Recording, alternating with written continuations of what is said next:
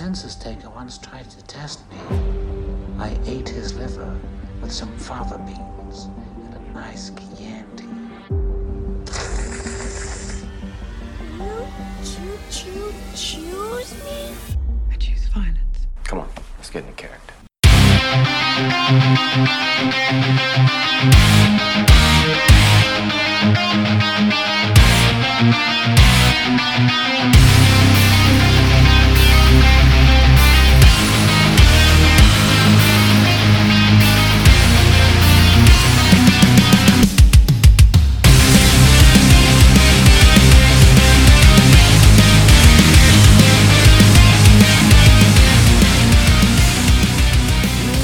Welcome, everyone, to episode 286 of the Throwdown Thursday podcast. My name is Patrick Rahal, but you can call me Patsy the Angry Nerd.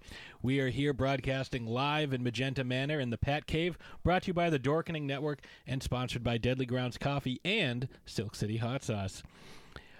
I am here, as always, not by myself, but with my co-host on the show and my co-host in life. She is the Baroness of Bordeaux, the Countess of Cabernet, the Mistress of Merlot, the Real Housewife of Transylvania. I know I skipped some wine things like the Queen Regent of Rosé and the Princess of Prosecco. She is the Michael Phelps of wine, the Queen of the Monsters, and an honorary Lizzie. She's also very cold and wearing a blanket. Ladies and gentlemen, Ashes Von Nightmare. I was just going to say, she is fucking freezing. I'm way too fabulous to be this cold, by the way. I don't think that really plays into it. Well, it absolutely does. It makes sense. It makes sense. I deserve to be warm. That's fair. You like to be toasty. I deserve to be someplace warm, whether it be in a warm climate or just a warmer room than I'm sitting in right now. You have a blanket. I do have a blanket. Yeah, so stop complaining. And you have a hot mug of iced tea. Yeah. It was hot tea like 20 minutes ago. So we are here today. Room temperature tea. Well, that's what the T stands for. Room temperature. We are here today in our third consecutive episode talking about the characters from the Karate Kid franchise and how they've sort of grown and progressed and how their story has expanded from the original 3 to 4 films to the 4 seasons of Cobra Kai. And that kind of got us thinking. This is a really good show, and we need to expand on some more movies and get some more backstories for some of our other favorite films. But before we get to that, we have our not quite titled character segment about what's coming up and what we've been seeing in the news for... I don't know. We have to come up with a title for this. We need something way wittier than this. You know, the Character Chronicles just doesn't cut it. Characters in the news is just stupid. I swear to God, we're going to come up with something great. But big news coming out the past week or so. Mm-hmm. There is a Godzilla series in the works for Apple TV. Which I find it odd, and I'm not the only one who has voiced this. I find it odd that Apple TV would get it and not HBO Max, considering Legendary and Warner Brothers have been working so closely. Well, with who's them. to say that's the? Who's to say those are the ones putting it on?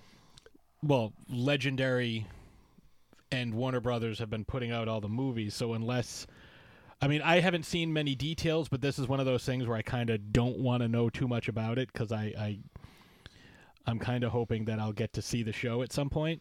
Although, from what I understand, that's not going to be happening for a while. You know, we'll see what happens. Maybe it's cross-platform streaming. You never know. But I'm excited for that. That's, you know, again, in the same vein of sort of what we were talking about. You know, we get to see more of Monarch and more, hopefully, some more of the Titans. You know, like Behemoth or Scylla or... Well, he hasn't been introduced yet, so we have to wait. Or Methuselah, that's another one. there's some really cool Titans that we haven't seen. Maybe it kind of ties into the next Godzilla or MonsterVerse film. Maybe we'll find out what happened to those Mothra eggs that were mentioned at the end of King of the Monsters. Mothra. Why did you say that name? Why did you say that name? You have to save Mothra. But yeah, that's how I was kind of hoping Godzilla vs. Kong would play out. But what else we found something today. Yeah, we found something interesting today. So and there's two of them. Yes. So the character Pinocchio, remember that guy, little wooden boy, his nose grew. He's got no strings to hold him down, to make him fret, to make him frown.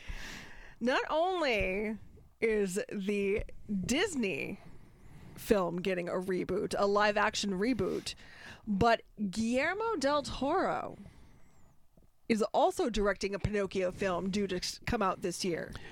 Now, the Disney version will be the latest in the long line of quote-unquote live-action films that rely heavily on CGI and are basically the same story, but they might add a couple of characters here and there and change things slightly.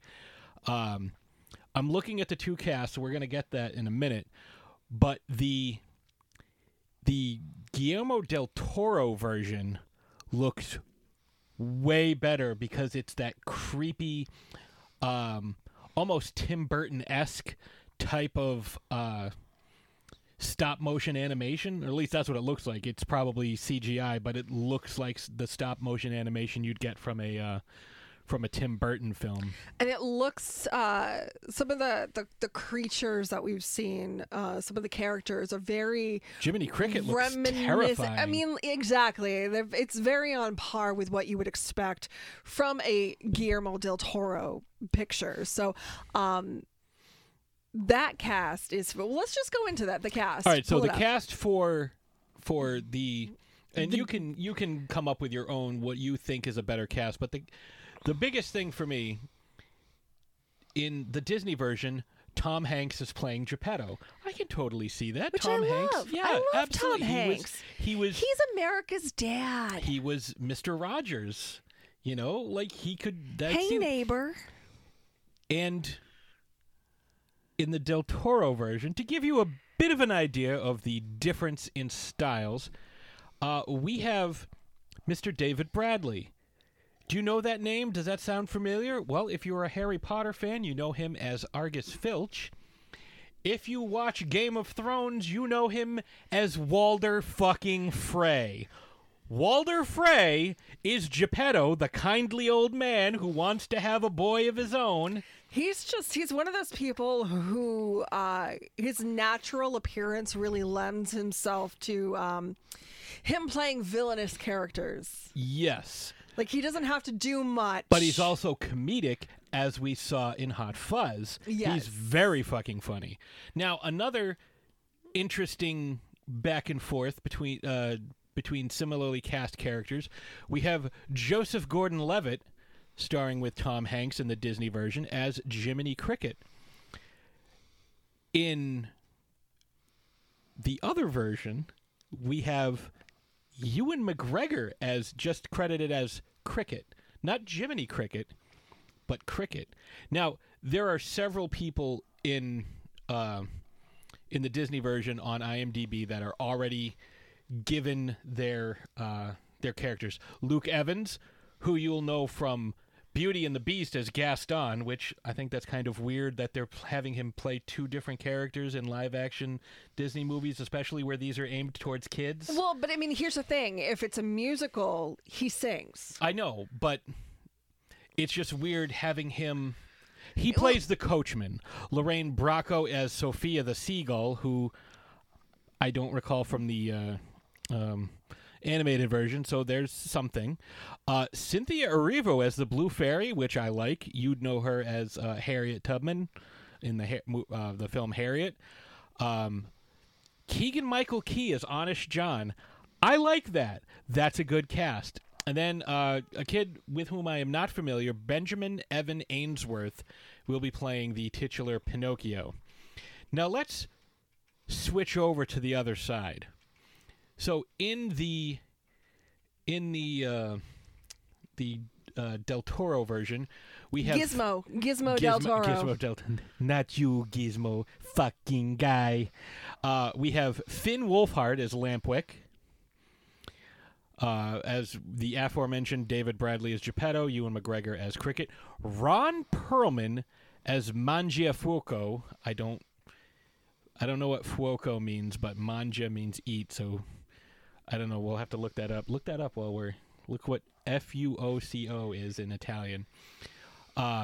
Christoph Waltz as the Fox, just the Fox. That's all it says. And then there were a few characters who don't have, or a few actors who don't have characters listed under them. Cate Blanchett, who I would imagine might be the Blue Fairy. Tilda Swinton, who I'm hoping plays a villain. Tim Blake Nelson, who I fucking love. You'd know him as Samuel Stearns from the Incredible Hulk movie with Edward Norton. You'd know him from Oh Brother, Where Art Thou? You'd know him from... So I'm getting Fuoco translated to English means fire. He's a fire eater. A fire eater. Maybe it's like, that sounds like a devil character, maybe? Like, because if you look at the... some of the creature designs, they're creepy as fuck, but I don't know. Fire Eater sounds cool. But I'm really interested to see how they take this adaptation and if they introduce any new characters, kind of transform it, because I believe the character, the name Pinocchio, I believe it's public domain, but I don't know. Well, the story is an Italian folk tale. So I'm wondering if they're going to stay true or to... Hence why he's Cricket and not Jiminy Cricket. Right. You know, maybe this isn't as kid-friendly as the... Although... Well, side note, the original 1940 animated Pinocchio film is terrifying. Yes. Absolutely terrifying if you really think about it. So it'll be, long story short, it's going to be really interesting. Both films have fantastic casts. Well, I didn't finish naming a couple of these characters, or these cast members. So Tim Blake Nelson, John Turturro, and Bern Gorman. Bern Gorman was he played the guy who was friends with Charlie Day in Pacific Rim. He was also in The Dark Knight Rises, and he was also in Game of Thrones. Carl Tanner. He was a fucking legend in Gin Alley, drinking wine out of the skull of Georg fucking Mormont. Oh, same. Yeah. Same. So these are actors who are known for their scarier roles, less kid-friendly, absolutely. These guys definitely are gonna be great, and I'm very excited for this. So that's what we have there. Do you have anything else you wanted to add as far as something? I mean, obviously we had a couple of deaths this past week. If this year, I mean, obviously it kicked off a little bit before New Year's, but if this year could just kind of cool it a little bit, pump the brakes on the icon deaths of icons, like that would be fantastic. Yeah, I mean Louis Anderson and Meatloaf in a few hours apart. We found that out. Like, everybody's still like, oh my God, I can't believe Meatloaf. Oh yeah, by the way, Louis Anderson also passed. Like, what the fuck? So, if we could calm down, Sidney Poitier, like, let's relax a little bit. I mean, I'm still not over Betty White, so right. So, let's get into our getting into character question, because this kind of touches on what we talked about earlier and some of the stuff that we mentioned in this segment. So the question that we had this week, you and I were going back and forth trying to come up with something good, and you came up with a pretty good question. It was, what is a film that you would like to see the mythology expanded upon in a movie, in a TV series, or vice versa, what's a TV series that you would like to see get their own film? Because we have the Bob's Burgers movie coming out. Which I'm so excited for. May 27th. There's some really cool stuff that we've got going on. So let's get into it. So what's a film that's your first choice? So kind of like in the same vein of The Dark Crystal, I think a Labyrinth series would be fantastic to kind of explore. I'm sorry, I have a cat yelling at me right now. Zombie I'm is so yelling. sorry. Just grab I'm her not and bring giving her her over. attention. I'm such a mean person. Such a mean old mom. Ignoring her. I think The Labyrinth would be fantastic as a series to kind of explore the labyrinth itself, how these creatures got there, How it was created. how Jareth became the Goblin King. Where all the goblins came from. You know, I think that could be a really fantastic, especially like if it's done right. It could be a really great series, and I would probably make it a limited series. Oh yeah. You know, like have us know the story that you want to tell. 10 episodes. Tell it we're done. right. You know, tell it over a few episodes, and then that's it. Don't try to draw it out any more than you need to, because I think that's where. So many shows run into trouble. I was going to say, like, in general, I think that's where so many series, when you're really struggling to tell the story, when you're clearly grasping at straws to keep the story going.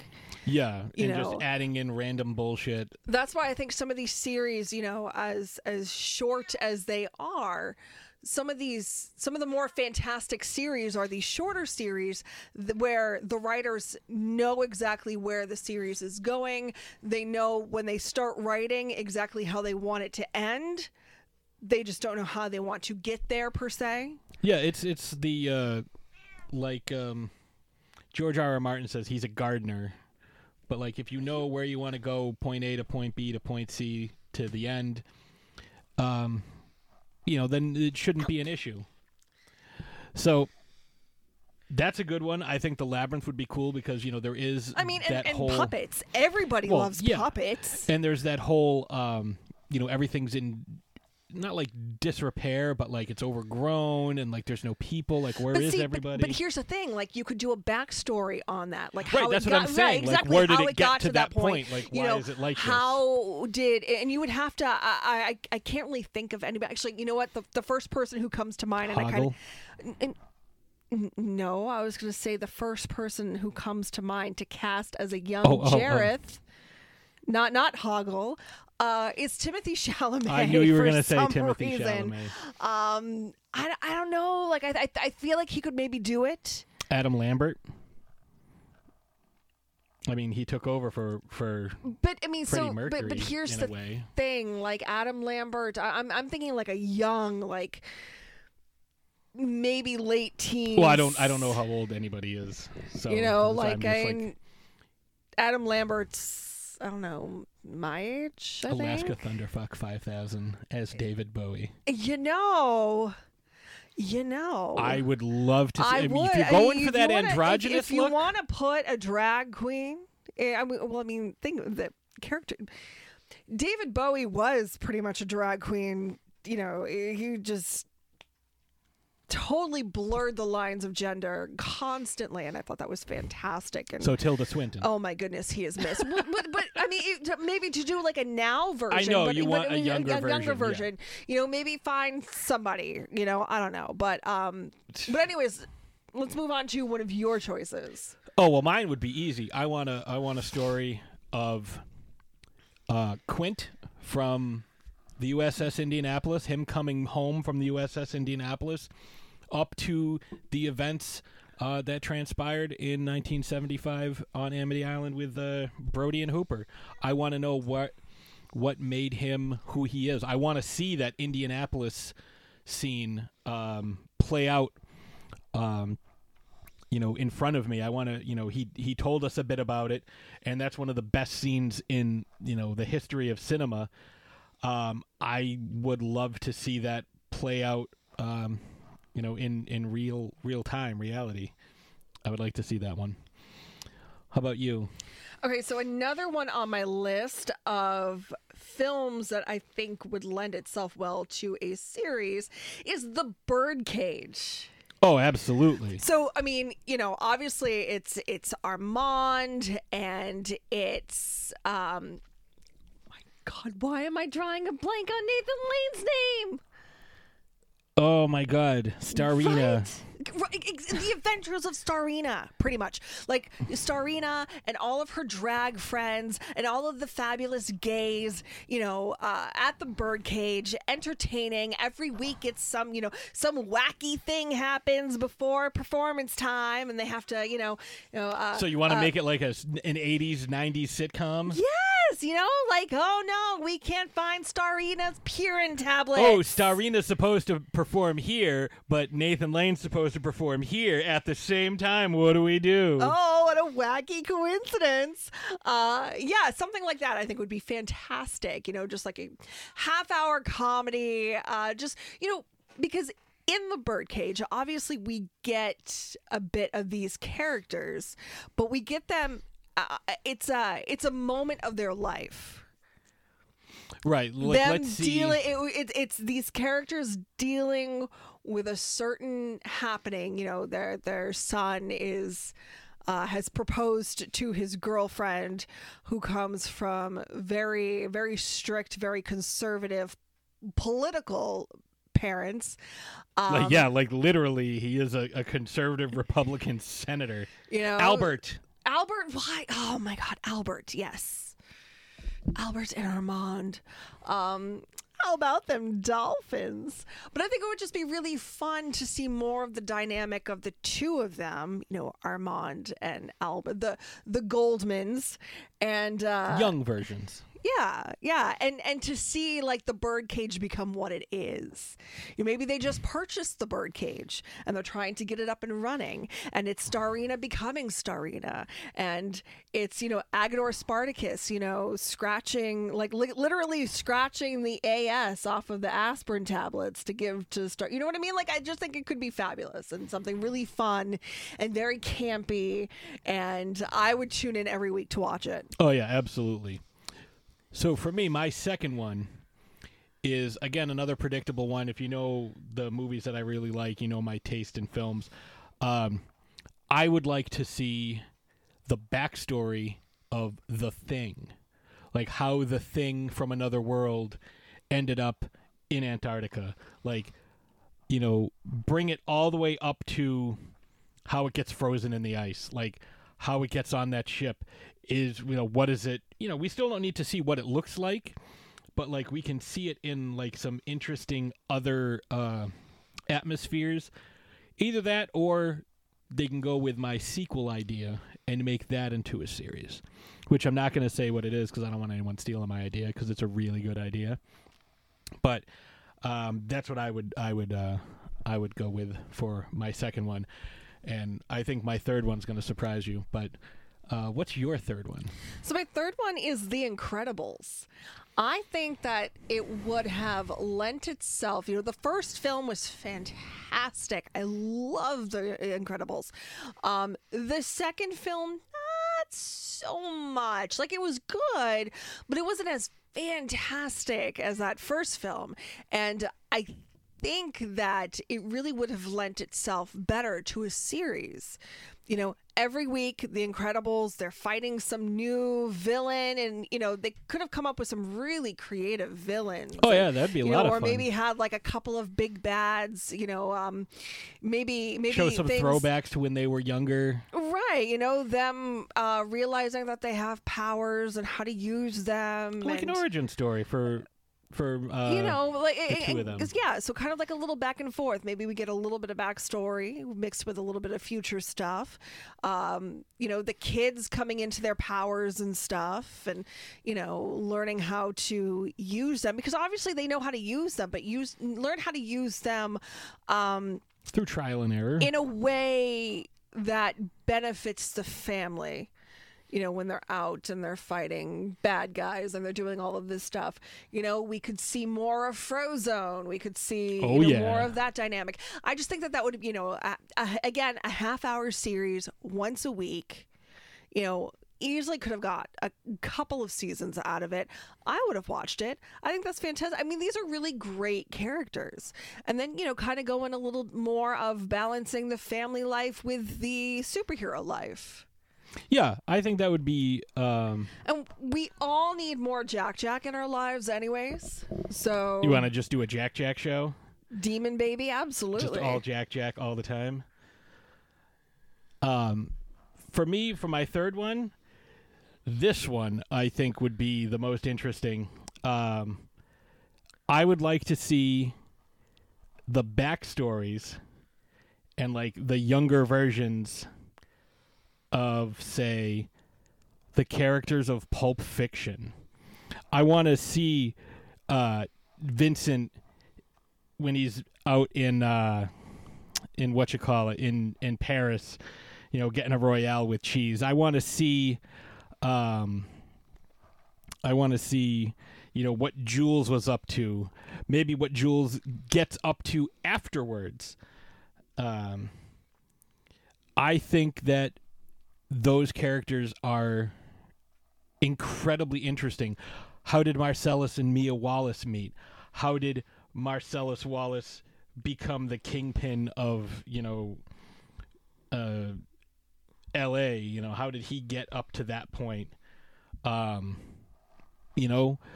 Maybe we can see the story of him and Tony Rocky Horror, in the infamous foot massage. Maybe we find out how the thing ended up in his how the whatever the light bulb thing from the briefcase was. Like, maybe we find out the backstory of that. Like, there's a lot of different theories that, like, maybe it was his soul, or maybe it was gold, or maybe it was, whatever. I think that would be interesting. I would like to see that.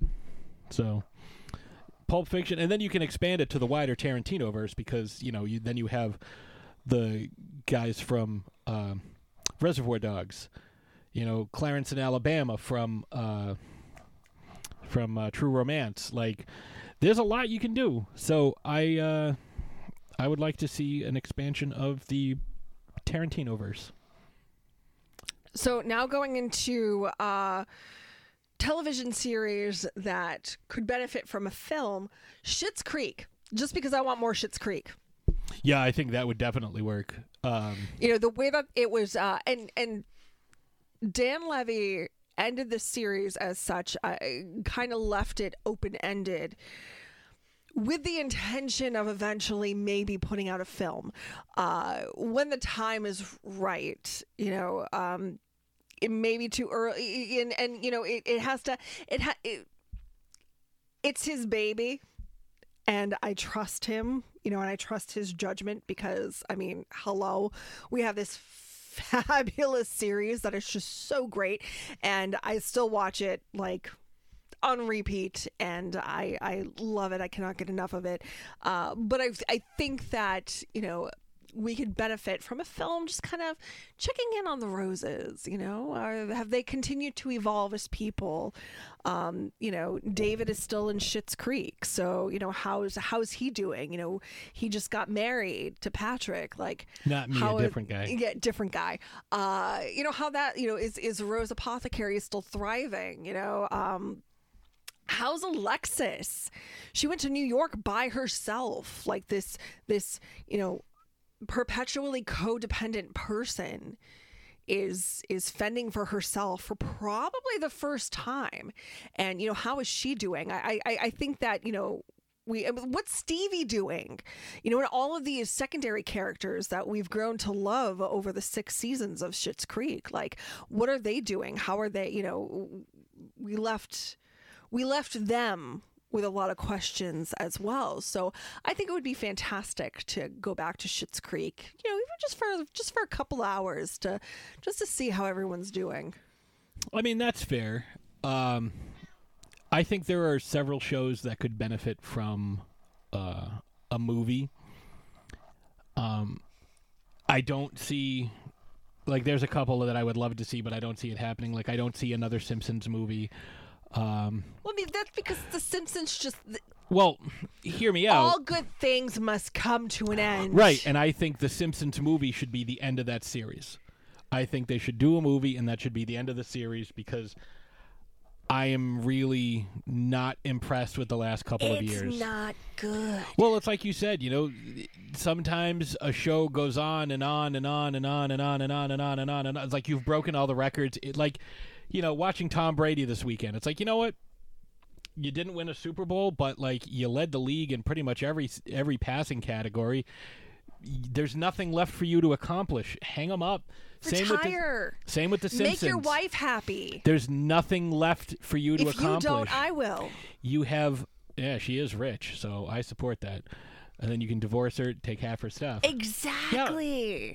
How come when you want to do that, it's okay, but when I want to do it, suddenly, just because I wanted to pin somebody's murder on Nicole, like the whole thing is, there's nothing else you need to do. Like, you've won all kinds of Emmys, you won all kinds of awards. There's no guest that you could possibly have on. But here's the thing, like when you get to the point where you have to retcon how old somebody is, the history of these characters. Homer Simpson was an infant, a toddler at Woodstock, but he also grew up in the 90s. Like, no, like, he's not my age. He was born in the 60s. Bart Simpson is my age. Bart Simpson is literally, canonically, up until this retcon, he was canonically 1 day older than me. He was born on April 1st, 1981. Now, I don't know, what is he? He was born in 2012 something. After the show had been on the air for 30 years. It's like, you have all the records. Like, you've passed Gunsmoke. You've passed everything. There's nothing left. Even the Halloween episodes, which were like the shining beacon of the awesomeness, best episodes for the most part, they have started to wane in quality. So I don't know. I think that's a series that could benefit from another movie and end it. Like, just get it over with. But a couple other ones, It's Always Sunny in Philadelphia, I think could have a really funny movie. Would definitely be rated R. Oh my God, Lethal Weapon 7. I think they're doing that in the... I don't know. They might be doing that in the series. I don't know. I haven't watched it in a few years. Lost in Space is another one that I really liked that I thought could... Game of Thrones is one that could benefit from a movie to kind of wash the taste of season 8 out of everyone's mouths. So I would say Game of Thrones. Do you have any other ones you want to add? So, question with Game of Thrones: would you want to wait until George R.R. Martin finishes the books and then? No, because they've already diverged from it so much. Okay. Like, I would say just take the storyline that you've built. Wrap things up neatly. Take care of all the loose ends. I mean, it might be too late for that because there's a lot of stuff that they just that Dan and Dave just rushed through because they were like, oh, we have a Star Wars thing that we want to do, so we're going to rush through and do our Star Wars thing. And because they rushed through and made a terrible product, they didn't get their Star Wars thing. So everybody lost in the end. Because they rushed Game of Thrones so they could get to Star Wars. And because they rushed Game of Thrones, they didn't get Star Wars. It's like, take pride in your work. And so I think that would be... Well, I have one more that I want to throw out there. Yeah. So there was this fantastic series on Netflix. The first season was good. Like, it was off to a rocky start, but it ended pretty great, and the second season was just amazing, and the third season was all right, but they left a lot of... Netflix canceled the show, and it left a lot of questions unanswered. And I mean, even though that third season wasn't great, it was still pretty good. It was still watchable. It was still enjoyable. Glow. I think that Netflix should at least give Glow a film, couple hours to just kind of wrap things up, answer some questions. These characters were too good to be canceled. That's solid. I like that. Would you want to see an American Horror Story movie? No. All right, I didn't think so. There's too many characters. Well, no. And here's the thing: they can't even get a full season of a show correct. Ryan Murphy always does something where like this most recent season of American Horror Story, and they also did American Horror Stories, which were individual like vignettes. Well, there were single episodes. Like everything was wrapped up in one episode, so like a. Self-contained serialized story, yes. like The Simpsons or Family Guy or something like that. But not even serialized. It had like one story didn't really have much to do with the other. It was almost like anthology series. Oh, okay. That's what I was thinking. That's a word. Anthology series. Oh, I just thought of another one. Stranger Things. Let's have a Stranger Things film. Well, let's see. What Season this 4. next season brings us. We got to do it soon before the kids are all like in their 30s in like 20 years. But, this most recent season of American Horror Story, where they split it in half, the first half was fantastic up until like the last. Up to like the last episode, and then I just couldn't get into the second half. I gave it a couple of episodes. I was like, oh, you lost me. But they do that. They'll start off really well. They'll introduce some characters. They'll give some great backstory. There's a lot of back and forth, some really great dialogue, and then it just kind of goes off. And you stick with it because you kind of want to see where it goes, but it usually turns into the sunk cost investment. The sunk cost fallacy. It usually turns into a train wreck, and you can't look away, but like it's not great. So I don't think that Ryan Murphy would not benefit from a film, because I don't know if he would really know what to do with it. Yeah, it's that's the name of it. It's what that's called, the sunk cost fallacy. The Walking Dead, again, those were supposed to get movies too, but that's another one of those where like the quality just deteriorated ended already. But people have spent so much time with these characters, which is why they won't kill off like Carol or Daryl or some of these other characters. Meryl, I thought we were rhyming. Daryl, Meryl, Beryl. Like, they won't kill them off because those are the only ones that are keeping people coming back. Like, if they killed them off to bring in a whole new crop of characters, nobody would care anymore. So, I think that they should end that. And that's another one that could benefit, perhaps, from having a movie end the series. So, I think that's a good place to kind of wrap things up. We're going to take a quick break, and when we come back, we are going to be talking about Johnny Karate, also known as Sensei Lawrence, William Zabka's Johnny Lawrence from the Karate Kid franchise and Cobra Kai. We'll be right back. Deadly Grounds Coffee knows how important your coffee is to you. Every batch is roasted to perfection with a unique special method that brings out the richest, deepest, smoothest flavor you'll ever find. We're coffee freaks too, and deadly serious about our brew. Just one sip and you'll know why we say, once you go deadly, you don't go back. It's truly coffee to die for. So when you're ready to get a little deadly, get online and order yours at getdeadly.com. It's coffee so good, it's scary.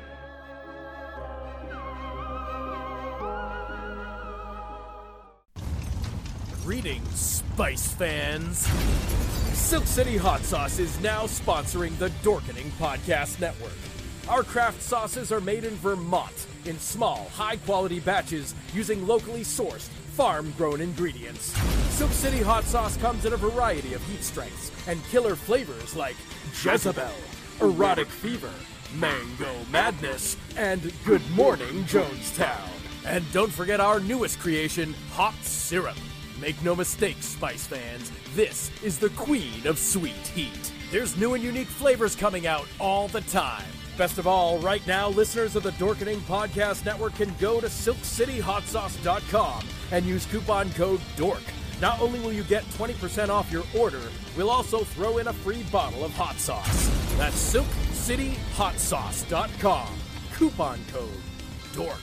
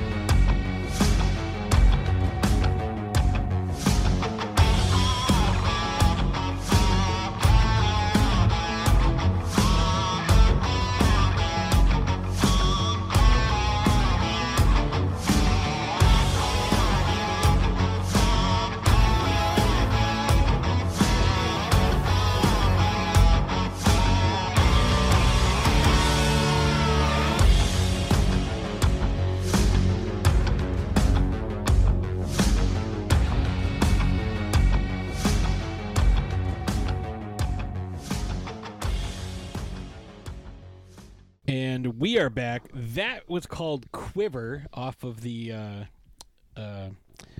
Cobra Kai soundtrack. And if you recall, in one of the episodes, is called Quiver, and a quiver is also the name of a group of cobras. As opposed, also, I was gonna say, in addition to meaning like quiver, like ooh, I'm quivering with anticipation, like. It also means a group of cobras, which I thought was pretty interesting. So, like we have talked about the last couple of weeks, this is a character to which, Ashes, you have only recently been introduced. Correct. And we don't get to see much of him in the first film, at least nothing really from his point of view. There are some deleted scenes that we talked about last week. Kind of really... that I think would have undercut a lot of the things that were in the movie, but were brought up in the show. Like, you know, Daniel coming up to him and, you know, Johnny forcing the permission slip on him.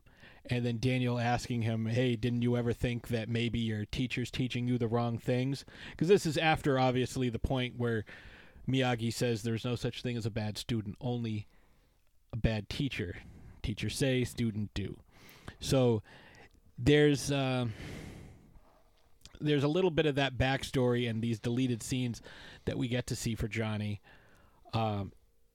Even the beginning of Karate Kid 2, where we see Kreese attack him and put him in the chokehold, there is a common misconception that this was filmed and was a deleted scene from the first movie.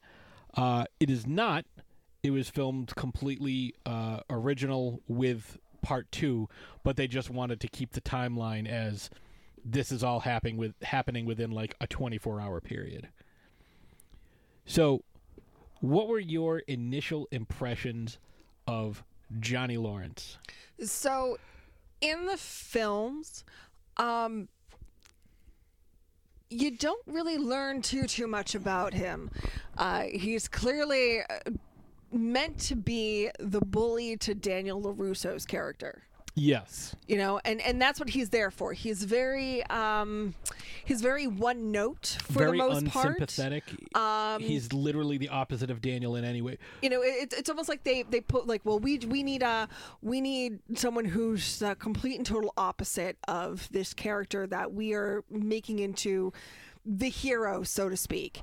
So they needed somebody who was... Not only did they need someone who was opposite of Miyagi, so that's where you get John Kreese from. You know, obviously Miyagi karate is very defensive. It's very passive. reactive. Yes. That's actually a really good word. Whereas, Cobra Kai, Strike first, strike hard, no mercy. They're very aggressive. So, they needed almost like a yin and yang type thing. They needed something opposite of this calm demeanor that is Miyagi and Daniel LaRusso, so to speak. I told you in conversation that the reason why I like the Cobra Kai series so much is that this character, we didn't know anything about him. We could make some speculations, obviously, but we really didn't know anything about this Johnny Lawrence character except for he was almost like your stereotypical 80s bad guy bully. Yeah, he was the rich valley kid who was already really good at something, and the new guy came in and it was over a girl, and it, like you were saying, like the aesthetic even typical, was completely opposite. Like Cobra Kai wears black gis, Miyagi-Do wears white gis, like the old Western, the black hat versus the white hat. Daniel is this kind of darker-skinned Italian kid with brown hair, dark brown hair, and Johnny's like this lighter-skinned kid with blonde hair, typical California beach they kid. Were really, polar opposites of each other. And I told you when we were having our conversation that I appreciate the Cobra Kai series because the most character development that we got from Johnny Lawrence in the films was in that first film when John Kreese tells him at the All Valley tournament to sweep the leg, do this illegal move to his already injured leg. Yeah, to his already injured leg. And the face, not even, no words, He's no incredulous. Nothing. The face that he makes, clearly this kid has some sense of morality. He has, there's something there, but they don't really go into it. There is a deleted scene that I don't remember. I know you and I talked about it off the air, and I wanted to bring it up this week while we talked about Johnny and Cobra Kai. The scene after the kid Bobby goes, I think it's Bobby, yeah. Bobby goes and elbows Daniel in the knee illegally and gets disqualified. We see him on the mat, like, I'm sorry, like he apologizes, like I only did what my sensei told me to, and like he felt terrible about it. The deleted scene shows Daniel writhing in pain on the ground, and the two medics or security or whoever, the officials, carry him off to the locker room, and Bobby walks over, stands in front of John Kreese, takes his belt off, and throws it on the ground in front of him and storms off. That, I think, had they played that and kept that in the movie, would have helped more the look, like that you were just talking about, like the character development there of Johnny Lawrence when it's like they've already injured this kid's leg to the point where he was lucky to compete, and now you're telling him to further injure him. Right. Like, it's Johnny Lawrence, 2-time All Valley champion, wants to win, but he wants to win the right way. He doesn't want to do cheap shots. He doesn't want to win for the sake of winning. He wants to earn it. And we see a little bit more of this kind of like morality in question at the beginning of the second film. Well, let's say even at the very end when Johnny hands Daniel the trophy and says, "You're all right, LaRusso, even though you kicked me in the face with an illegal move." Yes. But in the beginning of the second film, we see the parking lot scene. Mm-hmm. Johnny Lawrence has his second place trophy, and you know what? Second place is all right. Yeah, he's just won so you twice. Know, just throwing that out there. Twice and came in second. As long as you try your best. But we see the altercation between Kreese and Lawrence, and then ultimately Kreese and Mr. Miyagi. How does But- second place feel now, huh? You're nothing. You lost. You're a loser. Hey, you're the loser, man. But to see that dynamic, this between John Kreese, their sensei, this The man who's supposed to be mentor- molding their right, young exactly. minds. This person who is supposed to be in this mentor position, who's supposed to, like you said, be molding their young minds, be a confidant, a person, a teacher. Positive role model. Yeah. He's not. He's a garbage person. And also, I really enjoy Cobra Kai for the fact that we get more of John Kreese's backstory too. There's a reason why everyone is how they are. Just some people are Some people can grow and move past it. and some people can't. Like we discussed how, Miyagi won the Medal of Honor while his wife and newborn son died during childbirth in an internment camp. We get to see the backstory of how Kreese learned the whole no mercy thing, and why he has the mentality that he does, and not striking first and having mercy led to the death of his friends in Vietnam. Right, like you understand why certain characters are the way that they are, but you also see how certain characters try to evolve and change and overcome who they were. Like, I really love Johnny Lawrence's character arc, from who he is in the films to 30 years later, the beginning of Cobra Kai, to where we've ended up at the end of season 4, going into season 5 eventually. He's a completely different person. Now, I mean, he still has certain things that, is very true to who he is, but you can tell that he's trying to learn and he's trying to evolve and he's trying to break this cycle that he's found himself in.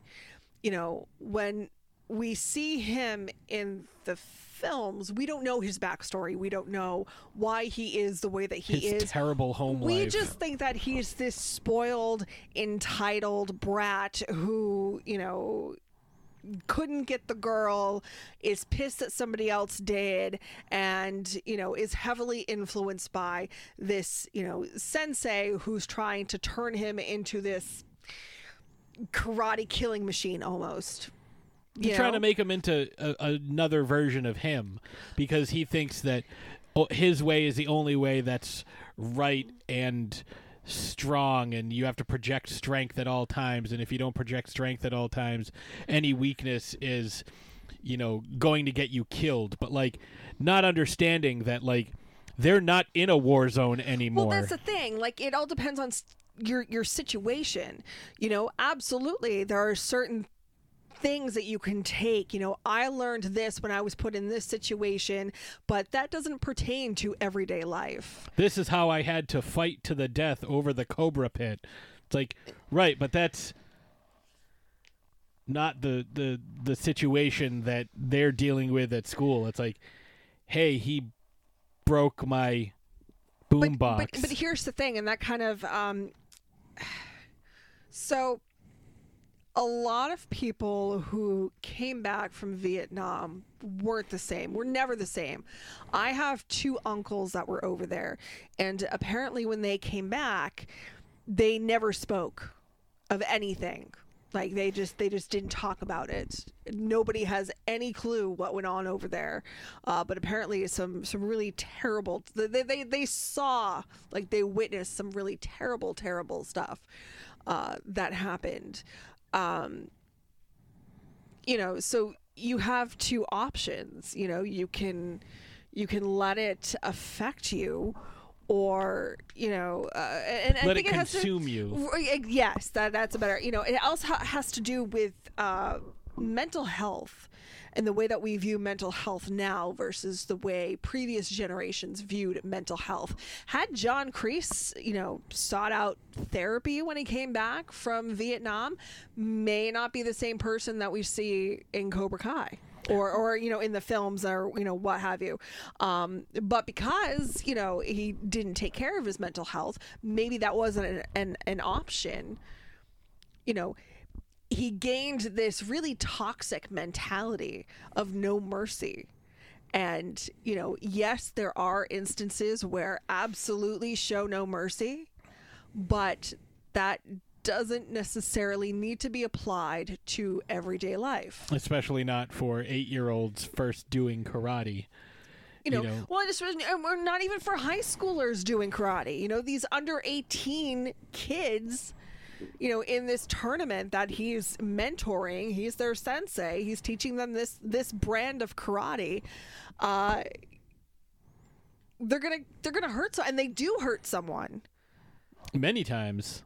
And they get hurt themselves as a result because people are just going to, defend themselves. And we see this over and over, not just in the movies, but in the TV show, because we see, how many people suffer catastrophic injuries or catastrophic life-changing events, like, say, going to juvenile hall and getting the shit kicked out of you on a daily basis. But not only that, you see a shift in mentality, too. So what happens is Cobra Kai is pretty much disbanded at the end of the second or the third one.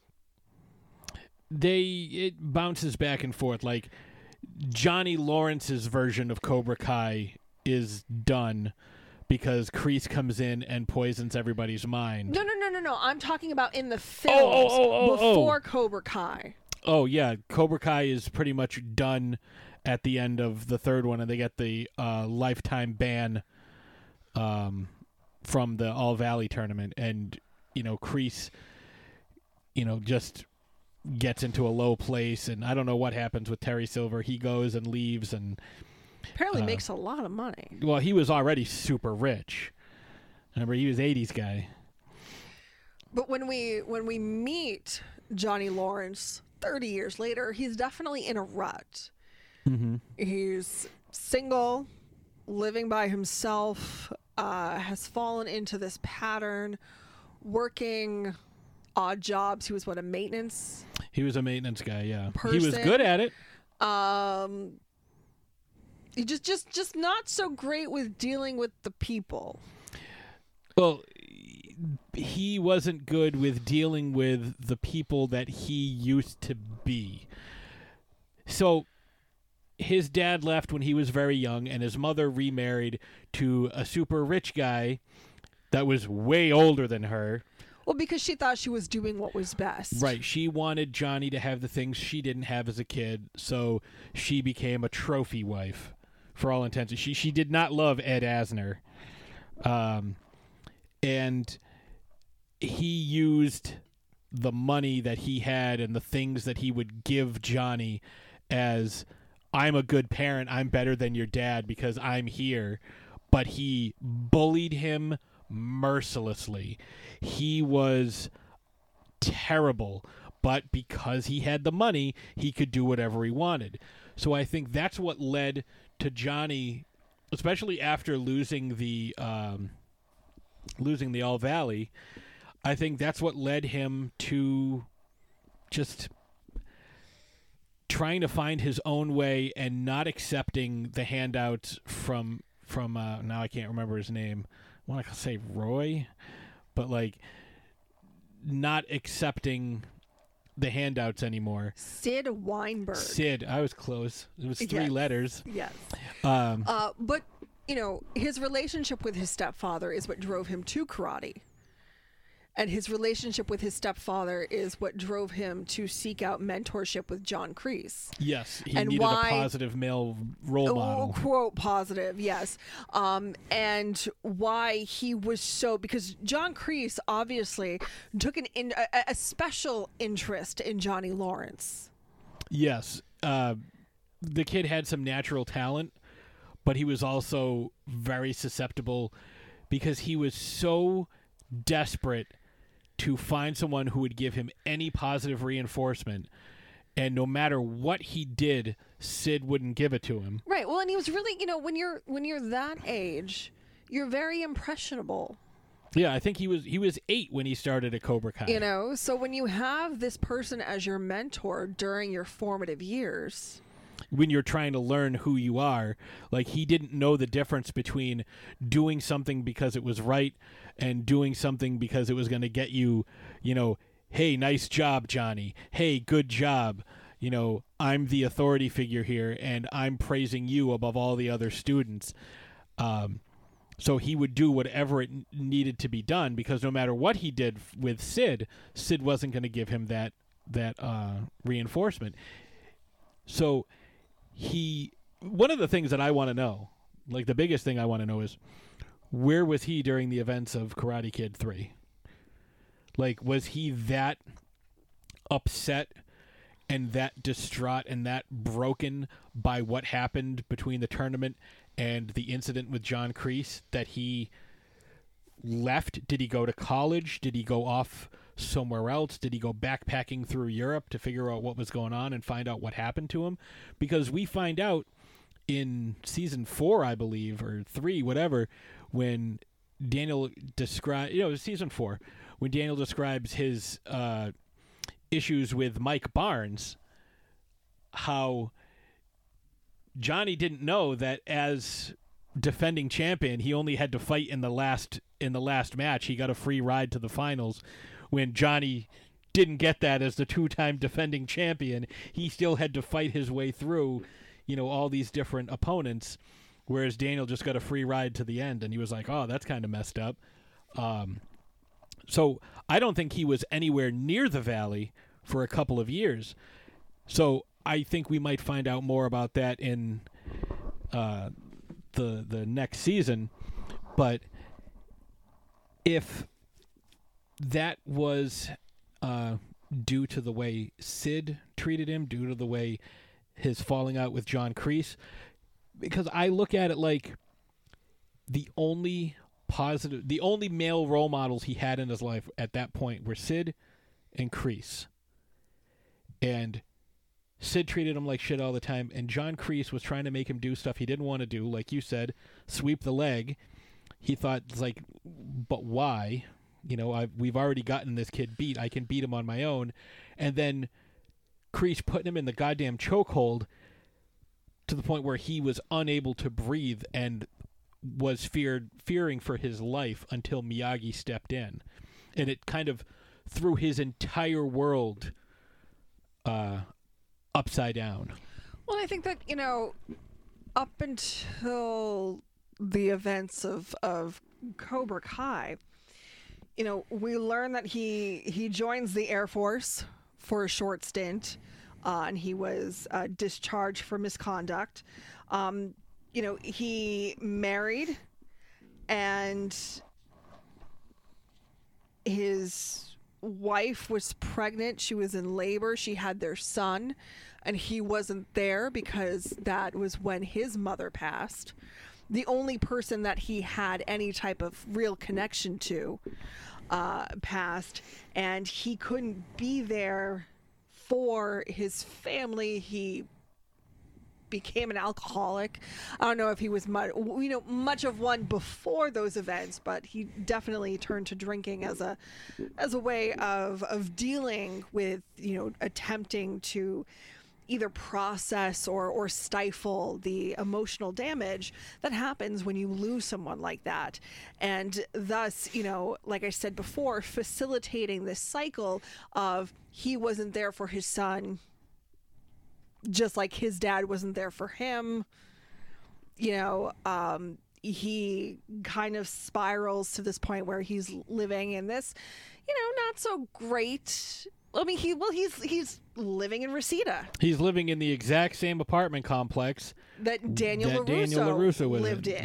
Like we talked about last week, there was a big And that's the biggest a role shift of all. reversal. Yes, whereas Daniel LaRusso found his footing and climbed up in the world and became, we'll say, wealthier. Oh no, he's rich as a self-made man. Johnny Lawrence did the opposite. He kind of spiraled and is still spiraling when we meet him 30 years later at the beginning of Cobra Kai. He's trying to find his footing. He's trying to figure out who he is. And that's actually... So, in the films, my favorite character is Mr. Miyagi. I mean, for obvious reasons. Mm-hmm. But in the series, my favorite character is Johnny Lawrence because I love how...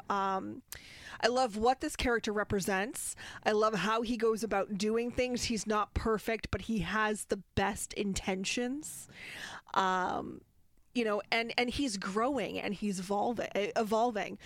Like I said last week, talking about the Danny LaRusso, in the Danny LaRusso conversation, I love that the show is highlighting the fact that, there's no specific age that you need to be established by. That's a myth. That you don't have to know who you are by a specific age. You don't ever have to. I mean, you can constantly be learning and constantly evolving. That's how we should be anyways. There's no set age that you need to have X, Y. There's no list of things that you need to have accomplished by a specific age. And it's never too late. You're never too old to reignite an old passion or find a new one. Life is like a play. It's split into multiple acts. Just because you feel like you're done with one act, go on to the next.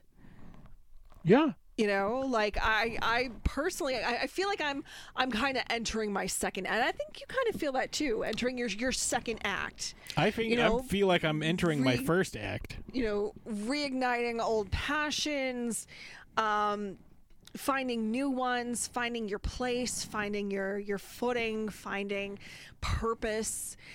And that's what Johnny Lawrence is to me. He is someone who's trying to find his purpose, trying to right the wrongs, trying to rectify some situations. And he's so not perfect. He's probably the most imperfect person in the show, but I love him for that, because he's trying. He's constantly trying, and he goes about it in a really funny way. Yeah, he's like, everything he's doing is basically through trial and error, and he doesn't know how to do it. He is let go from his job as a maintenance person, and he is kind of floundering. He's trying to figure out, what's my motivation? What am I doing? And he restarts Cobra Kai and becomes a sensei. And his first student is a kid who lives in his apartment complex, Miguel. And Miguel becomes his star pupil, and they form this bond, this, mentor, student, teacher, almost familial in the third and fourth season. Yeah, definitely. Definitely familial. And it's almost like he's trying to, and really the whole purpose of him trying to get his shit together, get his act together, become a better person is for his son. He's trying to be there for his son. He's trying to make up for all of this lost time. There's obviously some wires that get crossed, some things that happen. Again, if some of these characters just had a conversation about things, but again, we need to drive plots forward and stuff like that. But he forms this relationship with Miguel. Why I keep calling it Miguel? Miguel. I have a southern accent, but only when I say that. Sorry, it's one of my other personalities Miguel trying is to come young. through. it's almost like he's trying to make up for what happened with Robbie. With yes, Miguel. and he sees Miguel, who does not have a father figure in his life, nor has he ever known his father. You know, lives with his mother, who is a single parent, and his grandmother. You know, feels that he could be a somewhat positive influence in this kid's life, and ultimately, you know, he is. He goes about it in an interesting way, but you know, he's so out of touch with certain things, and I think it's partially due to the fact that he just had up until this point, he didn't really have any desire to be in touch with certain things. Like, he didn't have a cell phone, he didn't have a computer, internet access, and all this stuff. So like he's learning things, and it kind of reminds me of, well, actually, kind of reminds me of teaching my mother how to use certain things and do things and start a hash brown. Start a hash brown. Hash brown Cobra Kai. You know, he's trying to appeal to these kids. He's trying to seem cool, I guess, you know, in a way, and it's really adorable, and it's really endearing. You know, when I even learned feminism, you know, trying to entice more girls to join his dojo. And obviously there's the back and forth with Daniel LaRusso, this rivalry that's, again, they're so similar that if they just realized what they could gain if they worked together, like, a lot of problems would be solved. Yeah, if they just simply were able to put us, like, because it's over and over, it's made to seem like Johnny is the one who's uncompromising and unwilling to change and unwilling to, you know, see the other side of things. But Daniel is exactly the same. It's like, no. Everything I did got me to this point, so I can't make any changes whatsoever. I can't learn. I can't evolve. I can't do anything. Right, it's my way is the right way. Miyagi taught me this, so I won the All Valley. You know, 61 years ago, I won the All Valley.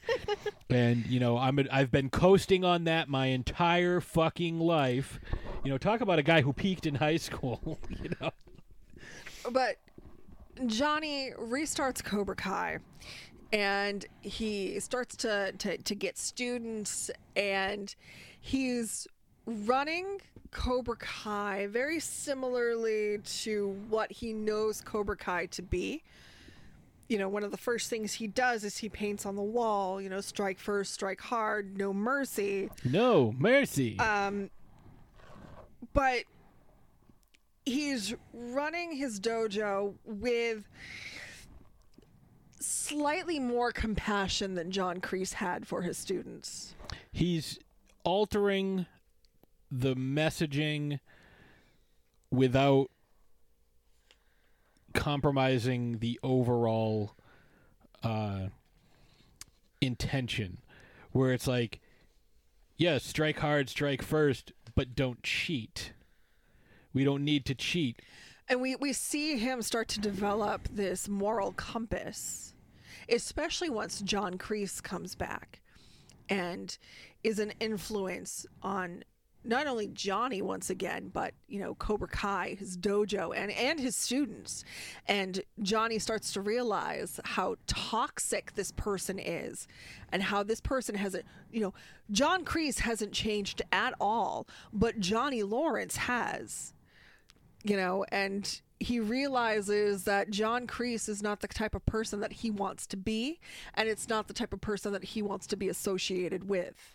Right. He wants to, you know, he realizes, you know, similarly to Daniel LaRusso, my sensei taught me all these things and got me to where I am today. Johnny Lawrence thinks, my sensei taught me all these things and got me to where I am today. And I don't, I went from, being a member of the country club to, eating expired bologna fried up with gross mustard juice. Or what, the manwich Manwiches. with jerky and Doritos. bourbon and I don't know. And what's with the beer that he drinks? Coors Banquet. Like, what is that? Gross. It's gross. It's probably cheap, but like it looks fancy. But like, part of him is still kind of stuck in the past. He listens to 80s rock On cassette in his iRock. Yeah. Or Trans Am. He eats the same things that he used to. He drinks the same beer that he's always drank.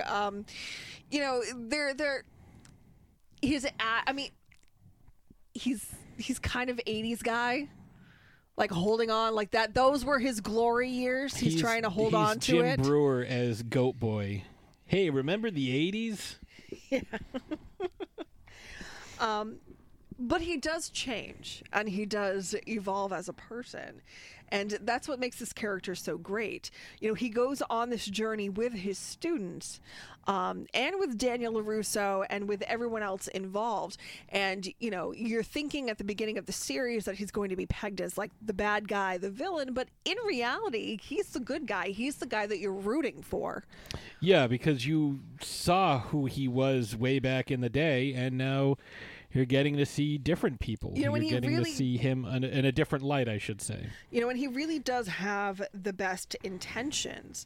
Even when, his son Robbie, who really wants to stick it to him, so forms this relationship with Daniel LaRusso, which results in him becoming Daniel LaRusso's student and starting Miyagi-Do.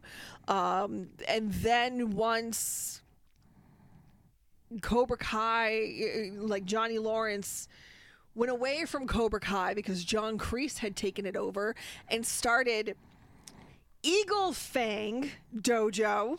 Eagle Fang Karate. Because, eagles have fangs. Well, because it sounds badass. There's something about him that, like, he's still that 16, 17-year-old at heart. Mm-hmm. There's a little piece of him that's just kind of holding on to that. Like, he still holds a torch for his former self. And I kind of love that. But he's trying to move forward and he's trying to be a better person. And, even though his son is representing an opposing dojo, like he's still trying to be there for him. He's still rooting for him, even though he's, technically opponents. Yes. Yeah, he's trying to do the best of both worlds. He's trying to have his cake and eat it too. He's trying to... Well, he's also trying to show his son how much he's changed. Like, hey, I'm a better man than you think I am. I'm not trying to replace you with Miguel. I'm not trying to, it's not that you weren't good enough. It's that I wasn't good enough to be your dad. And I'm trying to show you that I can be. And, where everything leads off at the end of season 4, they have that really great moment. And I'm hoping that means that Robbie's going to jump ship and leave Cobra Kai because he's having that same, like, moral dilemma that Johnny Lawrence had when he was in Cobra Kai. He sees how toxic the mentality of Cobra Kai is under the instructing of John Kreese and Terry Silver. Silver might be the most dangerous one of all of them. He's seeing that, and I'm hoping that this leads to some more. Like we mentioned last episode, a lot of the kids, I was in this dojo, now I'm in this dojo, I'm doing a lot of dojo flipping, crossing, moving. I'm hoping that he teams up with his dad. Yeah, that would be nice, and like bring down Cobra Kai from the inside. Like that would be kind of cool. I mean, either do something like that, or I think that season 5 would be a very good time for them to start repairing their relationship and realizing that you can only hate somebody for so long, and obviously Robbie has this disdain towards his dad, which is understandable because his dad wasn't there, and his mother is a piece of work, and she was never there for him either, so he's pretty much raising himself, which is ultimately how he ends up under the eye of the LaRussos. So it'll be interesting to see if that relationship gets repaired, and just the outcome of all of that. I'm really hoping for a happy ending for Johnny Lawrence. I think he deserves it. Yeah, I mean, he's done his best to make himself into a better man. I mean, he completely annihilated a sushi roll, which is just heartbreaking. Yeah, but he tried. He didn't like sushi. But he tried. He's trying to be a better person, and I think that's really all you can do, is try to be the best possible version of yourself that you can be. Now, that version's going to waver from day to day. Some days you can be better than others, but as long as you're trying to be the best possible version of yourself that day, that's all you can do, and that's what he's doing. Yeah, I mean, it's the what's the old saying? Do what you can with what you have where you are, and he has changed things about his environment multiple times. He has tried going back to Cobra Kai and reinstituting the dojo. He's tried going to various training sites. Well, not only that, it's really brave of him what he's doing. He had kind of lost everything, reignited his passion for karate, reopened Cobra Kai, lost Cobra Kai, and he could have said, you know what, that's it. I tried and I failed and I'm done. But he said, no, you know what? Eagle Fang, karate. Let's go do karate in the living room. Yeah, and he even trained at Miyagi. Like he gave that a shot, and we see him use it. And just like we see Daniel using some of Cobra Kai's techniques, Johnny's techniques are very interesting. Like when he and Daniel take turns training each other, like when he's shoveling the coal or he's trying to get the students to jump from roof to roof. Yes. And well, I'm talking about just specifically when he's training Daniel. Okay. And he's like, normally you shovel the coal into the fire. And he's like, quiet! Like, he does that shit all the time. He always yells at everybody to be quiet. And he's like trying to figure out what the hell's going on. Very similarly to how Miyagi's like, wax my car, paint my fence, sand my floor. Like, all these things that he's doing that are toughening you up and preparing you to be light on your feet, or to be able to block an incoming attack, or to be able to initiate contact the first time, where if you're initiating contact the first time, you're striking first. Sometimes your opponent doesn't have that opportunity to strike back. You're strengthening different muscles, you're doing different things. But yeah, like you said, he's very unorthodox. It's like, all right, we're going to, the first day you're here, you're going to, Alicia, you're going to fight Miguel, and she beats the shit out of him, not using karate, but he's like, you know what, that's fine. Like, but we see John Kreese do the similar thing, and it's like, all right, you just lost to an untrained fighter, you're off the team. But when Johnny is training Miyagi-Do and Daniel is training Eagle Fang, that's when you really see the similarities yet differences in the two. Johnny is a little more abrasive in his approach, like the scene where he wanted the students to jump from one roof to the other. Like he wanted them to face their fears. Yeah, and prove to them that, and you know, they're sitting there, and he's like, okay, fine, you know what, you're not going to do it, let's just go. And Samantha LaRusso is like, you know what, fine, fuck it, I'm going to do it. And she does it. And she's so proud of herself because she did it. She took a risk, she jumped, you know, and she landed. And that's what... Well, she landed on the other side of the building. Because she was going to land one way or the other. That's what those mattresses were for. She stuck the landing. Let's put it that way. I still want to know, because they cut away from it and didn't show, either A, how she jumped back over, or how she got down through that locked building. Because they never showed how she... The movie magic. That's a problem for future Samantha. Present Samantha doesn't have to worry about that. But no, it's you know, he does it in a way that he wants them to face their fears. He wants them to prove to them that you are stronger than you think, and you are braver than you think you are. Like that's a hell of a lesson, and that's not what Daniel was teaching. You can do things even though like a mind over matter. Yeah, you may not think you can because you've never attempted something like which this. I'm assuming is a very good lesson to learn when it comes to karate. Especially when we see, you know, the final episode, we see the fights and we see,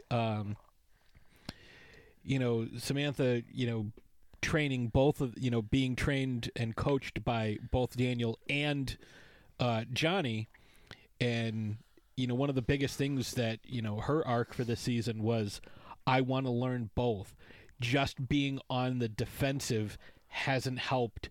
Like, we keep getting hurt. Well, and not only that, I think that it was important for her to realize that she could benefit from learning both styles of teaching, because they can physically see through this girl who's, you know, Daniel's sitting there like, oh, hey, that's Miyagi. And you know, Johnny's sitting there like, oh, hey, that's Eagle Fang. Cobra Kai, Eagle Fang. You know, she's created this hybrid of both and using it to her benefits. And, you know, I think that because they had tried to work together and, you know, they're just so similar that they were deflecting each other. But seeing Sam and seeing her, like, let's face it, she won that match. She didn't, but she technically won that match. Seeing the outcome, seeing how successful she was with this hybrid, realizing that, oh, hey, we are a lot stronger if we work together. Right. Like, let's all, if we can put aside our differences, which is what the adults were trying to do, and then the kids were able to do it. If we can put aside our differences and, you know, because season 4 was a huge arc for a lot of the characters, most of the kids. Johnny started dating Miguel's mom. Hawk.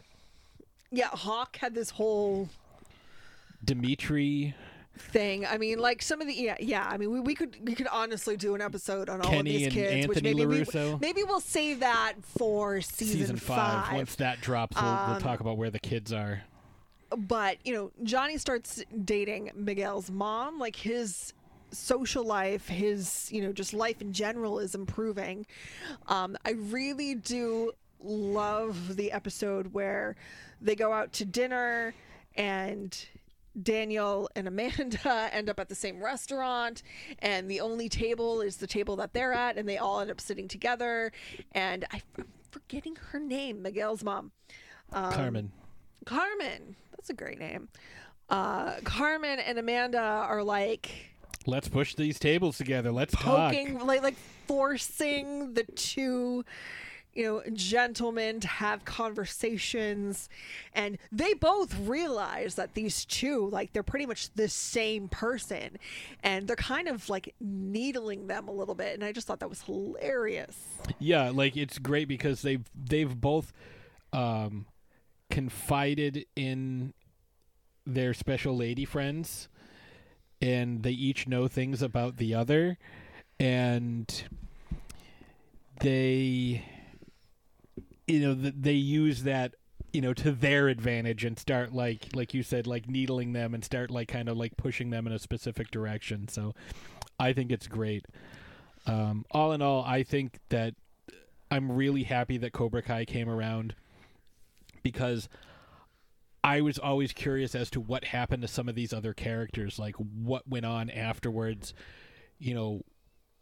Again, not every single movie series or franchise needs, a TV series, but especially 30, 40, almost 40 years after the first one came out. What they're doing is they're approaching Cobra Kai in the right way. They're doing all the right things. They're giving backstory where backstory is needed. They're filling in the blanks where that's needed.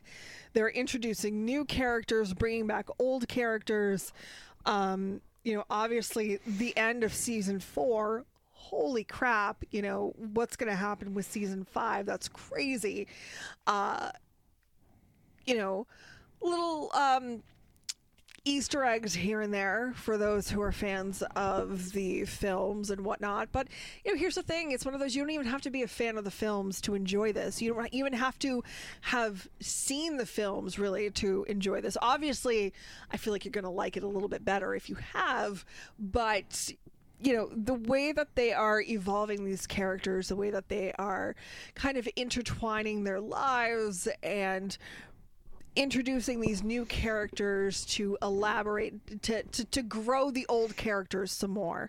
I think it's just fantastic. I think it's a great formula that they have, and I don't know if they're going to go much beyond season 5, but I'm definitely looking forward to the 5th season. I think season 5 should be the end, like, wrap everything up and let it do what it needs to do, and or maybe end it with a movie. Who knows? But I think that's a pretty good spot to take a break. When we come back, we'll wrap things up, and we'll be right back after these important messages. Do you have a hankering for horror knowledge? We have such sights to show you. Do you require raging retro reviews? Do you desire discussions with devastatingly dashing dorks? The Dorkening Podcast Network has nearly 30 shows to satisfy all of your nerdy, geeky, and dorky needs, from horror reviews and celebrity interviews. Hi, I'm Adam Green, the director of the Hatchet films and the star of Paulson. Hi, this is Dominic Pace, who played the bounty hunter Gecko from The Mandalorian. Hi, I'm Mike Price. I'm a writer on The Simpsons. I co-created F is for Family. Hi, guys. This is Dee Wallace from E.T. and Cujo. Hi, my name is Kurando Mitsutake, director of Gun Woman and Karate Kill. Hi, this is Samantha Newark, the voice of Jem and Jerrica from the original Jem and the Holograms cartoon series. As well as nostalgic trips into the past, pop culture, the latest in entertainment news, and so much more. Featuring a variety of shows and hosts that will simultaneously enrage, enlighten, and entertain you.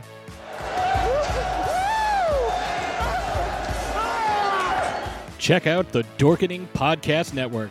My mom says I'm cool. Available on iTunes, Spotify, thedorkening.com, and wherever fine podcasts can be found. Greetings, weary adventurer. Do ye have a taste for the exotic? Do regular snacks no longer provide the thrill ye seek? Would ye rather eat a codpiece than another boring candy bar? Then it's time for ye to sink your teeth into Mythical Meats Exotic Game Sticks. Mythical Meats offers a wide variety of exotic flavors based on creatures of legend to give ye a snack experience of epic proportions. Like it hot? Try the Spicy Creatures Sample Pack, featuring dragon, chupacabra, and werewolf. More in the mood for something a bit milder? Try the Creatures of the Sky Sample Pack, with Pegasus, Griffin, and Phoenix. Can't decide on which one you want? Why not try the Exotic Flavor Sample Pack, featuring all 10 flavors so you can find your favorite. Go to mythicalmeats.com to see the full selection of flavors and place your order. All orders over $49 get free 2-day shipping. Mythical Meats Exotic Game Snack Sticks. So good, they're legendary.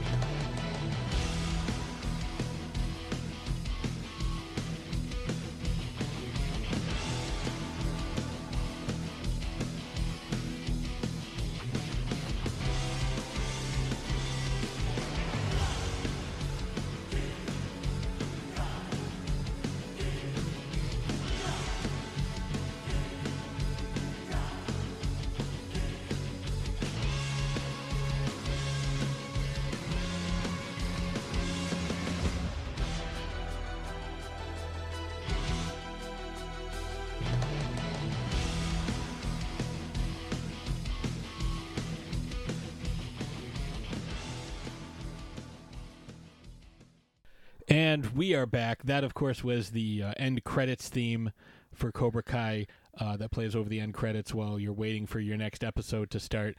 That one's called Strike First, which makes a lot of sense. So we hope you enjoyed that conversation. That wraps up our trilogy of Karate Kid characters, Karate Kid / Cobra Kai. And what we're doing is, because this is our last week of these characters, we're letting the battle roll over one more week. Did you want to just reiterate what the battle is? Yeah, so the battle that we threw down was the Sensei Showdown. Which Karate Kid or adult has what it takes to kick the competition and be the last karate master standing? The sandbox is Hong Kong Kumite Tournament, and the special guest referee is Pat E. Johnson, who, again, if you forget, is the person who trained everyone. Yes, and he played the referee with the fantastic mustache in the original Karate Kid. Yeah, he trained the Cobra Kais, he trained the Miyagi folks, he trained Kreese and Miyagi, or Pat Morita and Martin Kove and Ralph Macchio and William Zabka. He trained all of them in different styles, choreographed the fights, and played the referee. So you can choose from Daniel LaRusso, Johnny Lawrence, John Kreese, or Terry Silver, all within the Cobra Kai realm.